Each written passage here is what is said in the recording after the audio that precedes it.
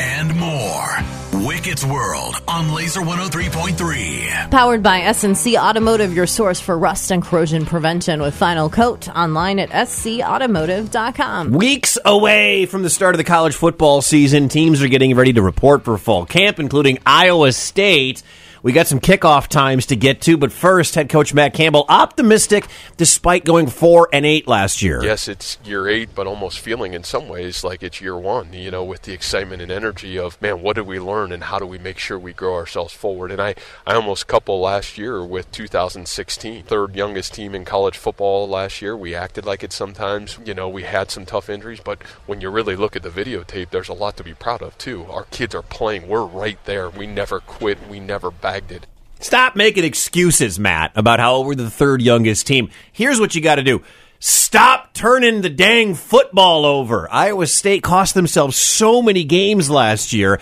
Maybe it's because they were young, whatever, but my gosh. Iowa State opens with Northern at 1 o'clock. That's on September 2nd. Then the Cyhawk game against Iowa at 2:30. The following week, they go to Ohio. Not Ohio State. They go to Ohio to take on the Bobcats at 11 a.m. Iowa's got 5 kickoffs announced, including the Cyhawk game, but they opened the week before against Utah State at Kinnick Stadium. They've also got Western Michigan at 2:30 at Penn State to open the Big Ten. That's a night game out in Happy Valley. And then their season finale against Nebraska, they've announced an 11 a.m. kick time. By the way, if you want to get single game tickets, they go on sale at Kinnick Stadium Thursday. And Kids Day is August 12th. We are getting close. When they start coming out with season tickets and kickoff times and all the fun, football season is around the corner. Ugh.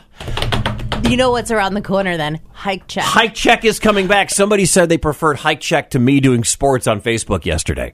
They said everyone. Well, somebody said bring back Hype Check, which is fine. It's close. Hike Check is not Hype Check, but they'd rather hear you and Lee and not me.